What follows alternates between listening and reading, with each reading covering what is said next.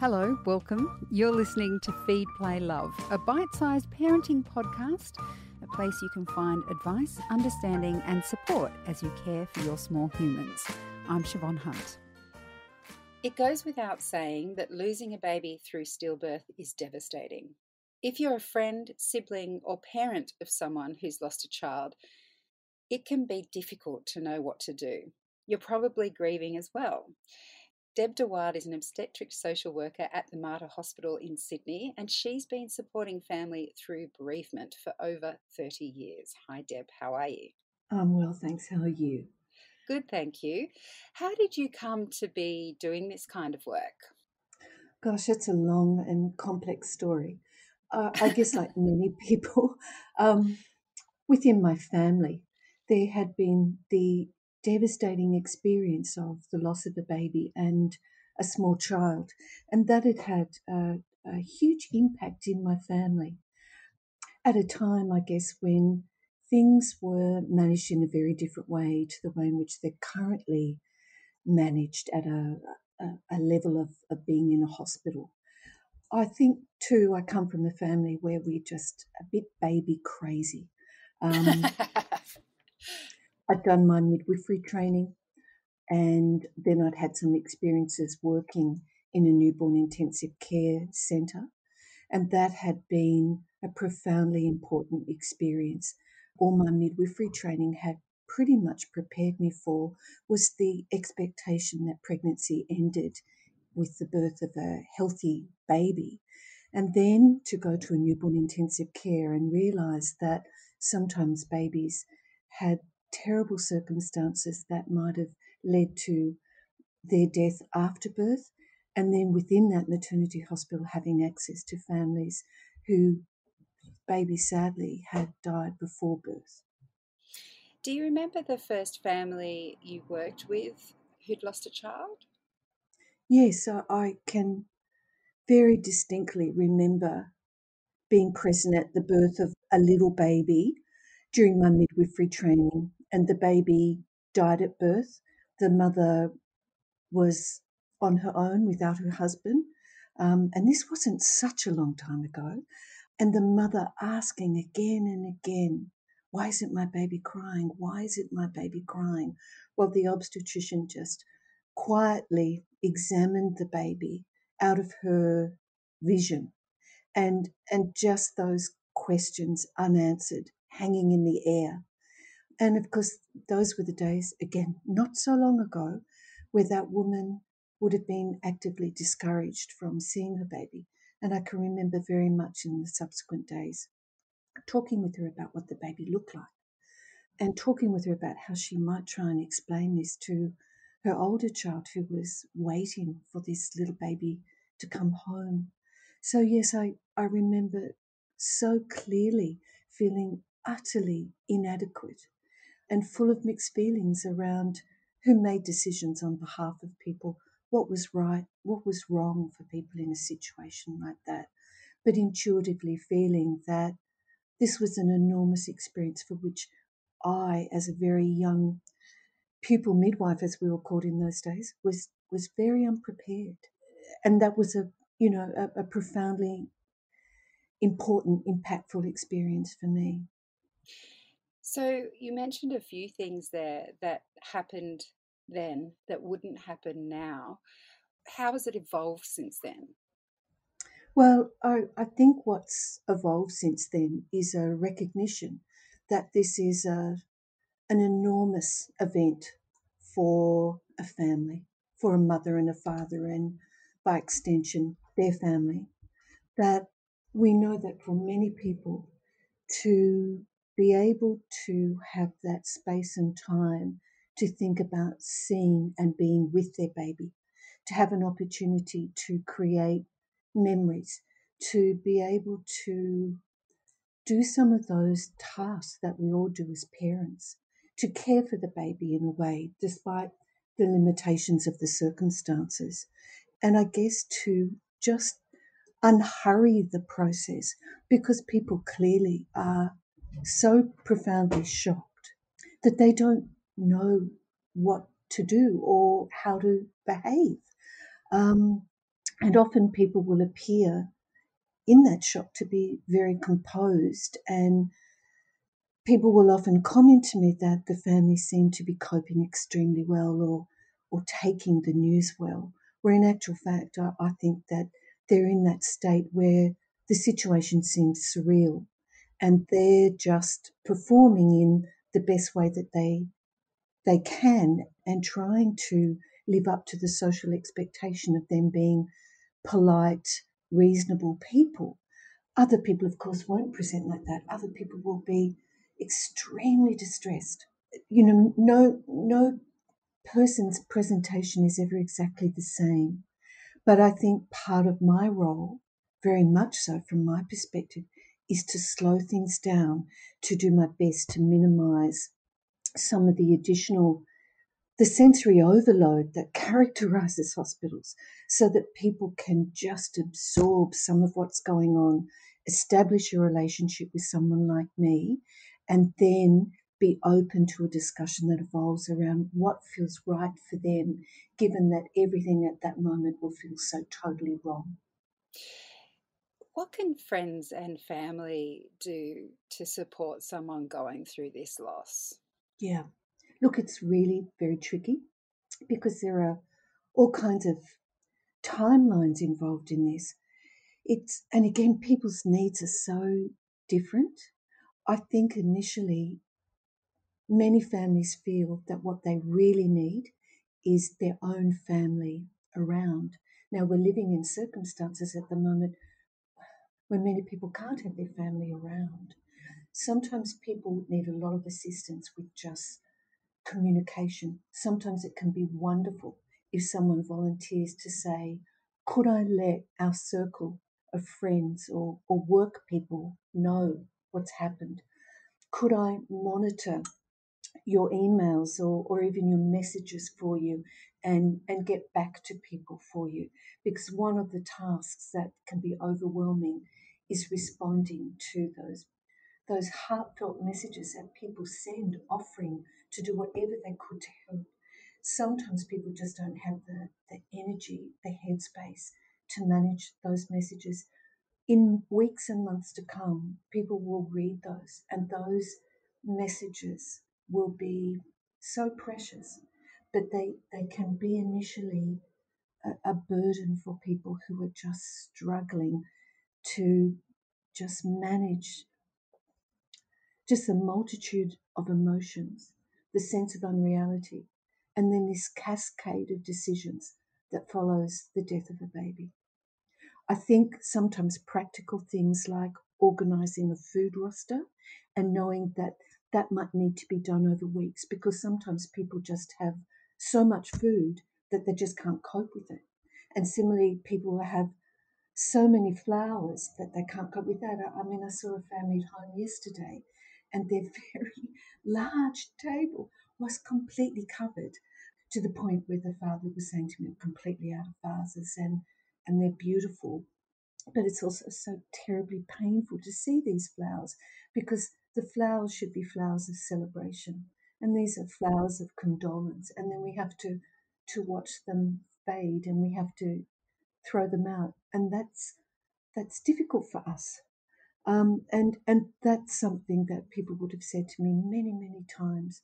I think if people can hang in there for the long term, knowing that most people after a bereavement or any other major life event often need to have a period in which they almost hibernate, but that if you can continue to let them know in gentle ways that you're there, that you're thinking of them, that when they're ready, you're up for a coffee, a walk, a meal, walking the dog for them. Those kinds of things are really very helpful, because the experience, the rawness of it goes on for a very, very long time. And people will need nurturing and looking after and patience and understanding while they're trying to grapple with the reality of the situation that they're facing.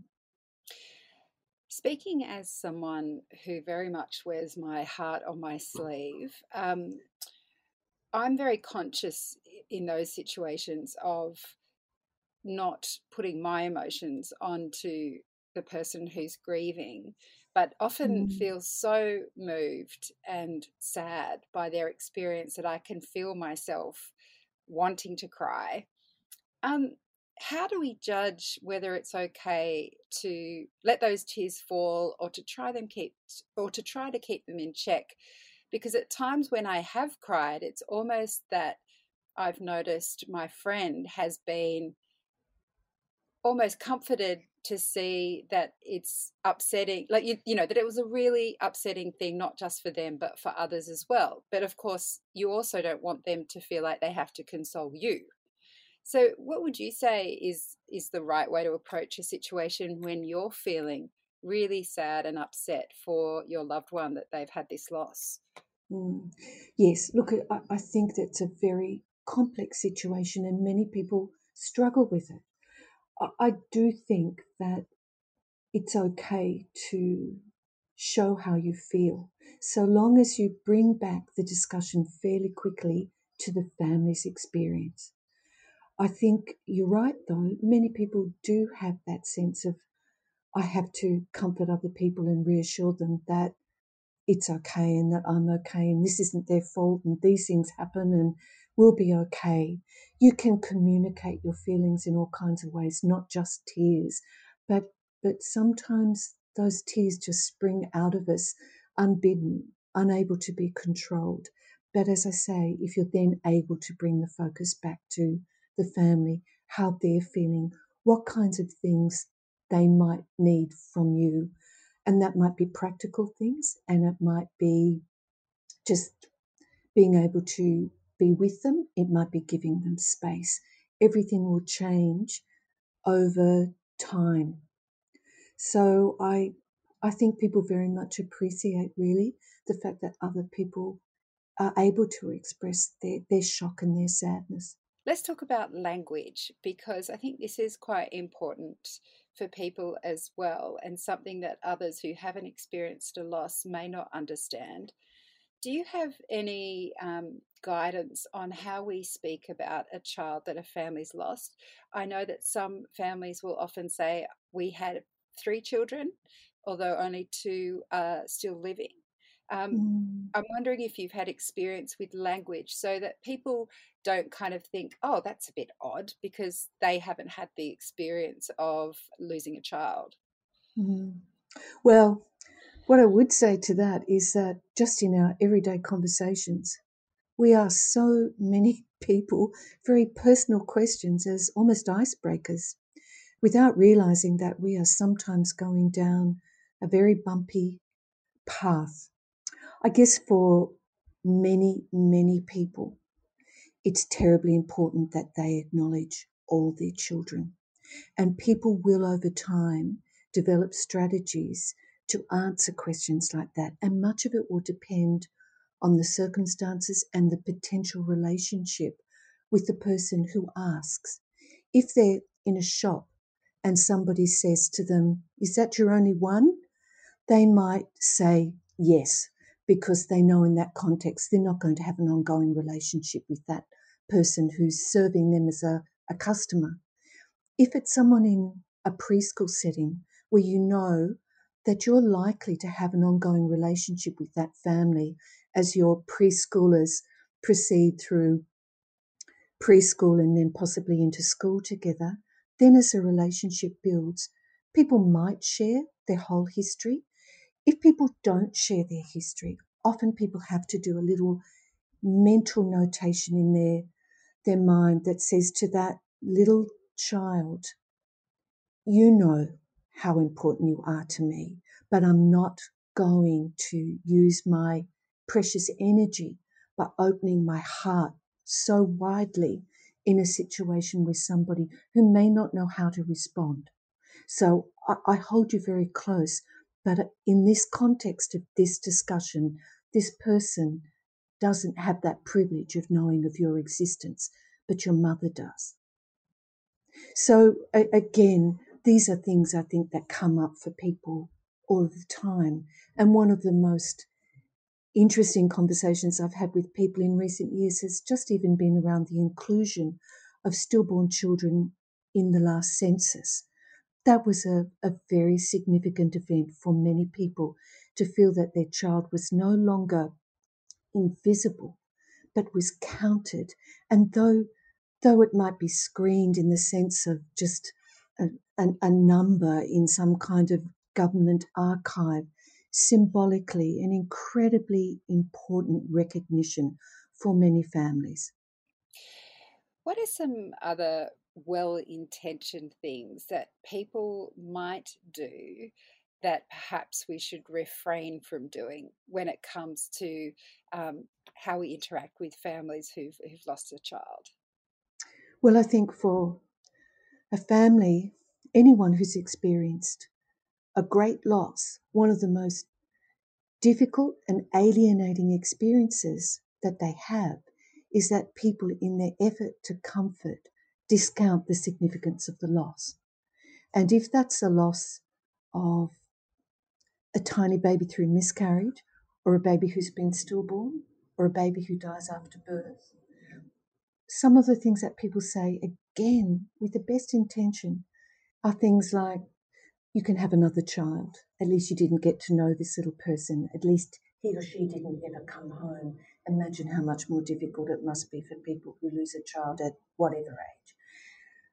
None of those things are very comforting or helpful. They just make people feel that that person just cannot comprehend the depth of their loss.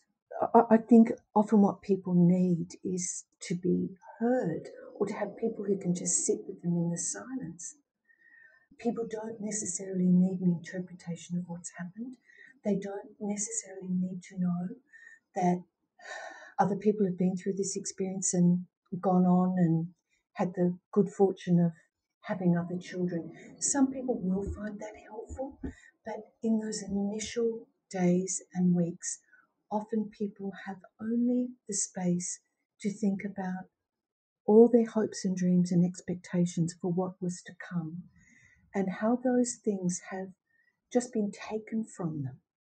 And then the process of how they form a story around that experience, and how they find whatever it is that people need to find in order to move forward in their life, taking with them the best of that experience of that little baby's life. And another thing I think perhaps is not understood is that a loss like this is something that is part of your life for the rest of your life. Have you had any experience in terms of how people mark anniversaries or deal with that passage of time? Because sometimes it can feel like it gets harder, not easier. Well, I think it's like many experiences.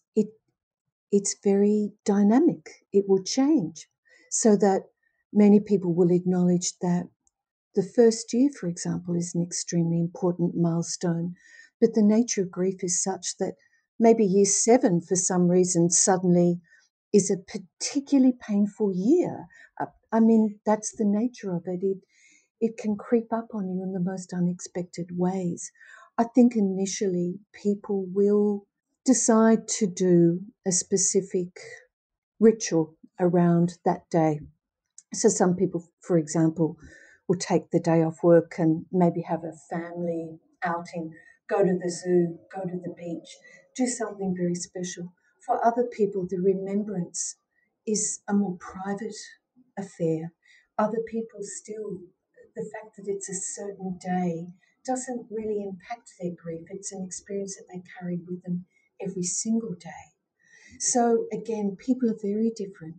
But I know in our experience, one of the reasons that we run a beautiful service each December is to acknowledge that many religious rituals around the end of the year and January are approaching, and to give people an opportunity to come together with other people who've experienced a similar kind of loss, to be together, to acknowledge those children, to acknowledge the sadness, to acknowledge the courage it takes to keep going in a world that often wants to hurry us on. That to me is extremely important to continue to offer those kinds of opportunities for people, and people take them up. So clearly there's a need. In years gone by, 100 years ago, people would have worn a black armband.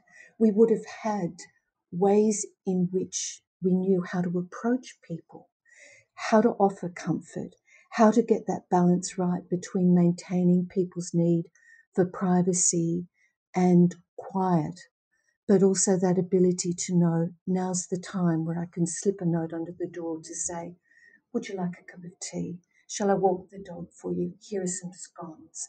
Those kinds of things perhaps were easier for us in generations past. Now I think many people don't really know what the etiquette is. And of course, we live in a world where so much of our communication is done on platforms like social media. And for some people, that will be completely appropriate. But for many people, to receive a card, a handwritten letter, things like that have such immense meaning at times of bereavement, whatever age or stage that bereavement occurs. Those form part of the mementos that a family might really hold dear, and perhaps even more so when those letters or cards are offered around the death of a baby, where there are so few memories that people can hold on to and keep safe but revisit over the years. Deb, thank you so much for your time today. My great pleasure, Siobhan. My kindest wishes to everyone listening today. That's Deb de Wilde. She's an obstetrics social worker at the Mater Hospital in Sydney. Feed, Play, Love is a babyology podcast produced and presented by me, Siobhan Hunt. I'd love to hear from you, so if you'd like to get in touch, email me at feedplaylove@theparentbrand.com.au. See you next time.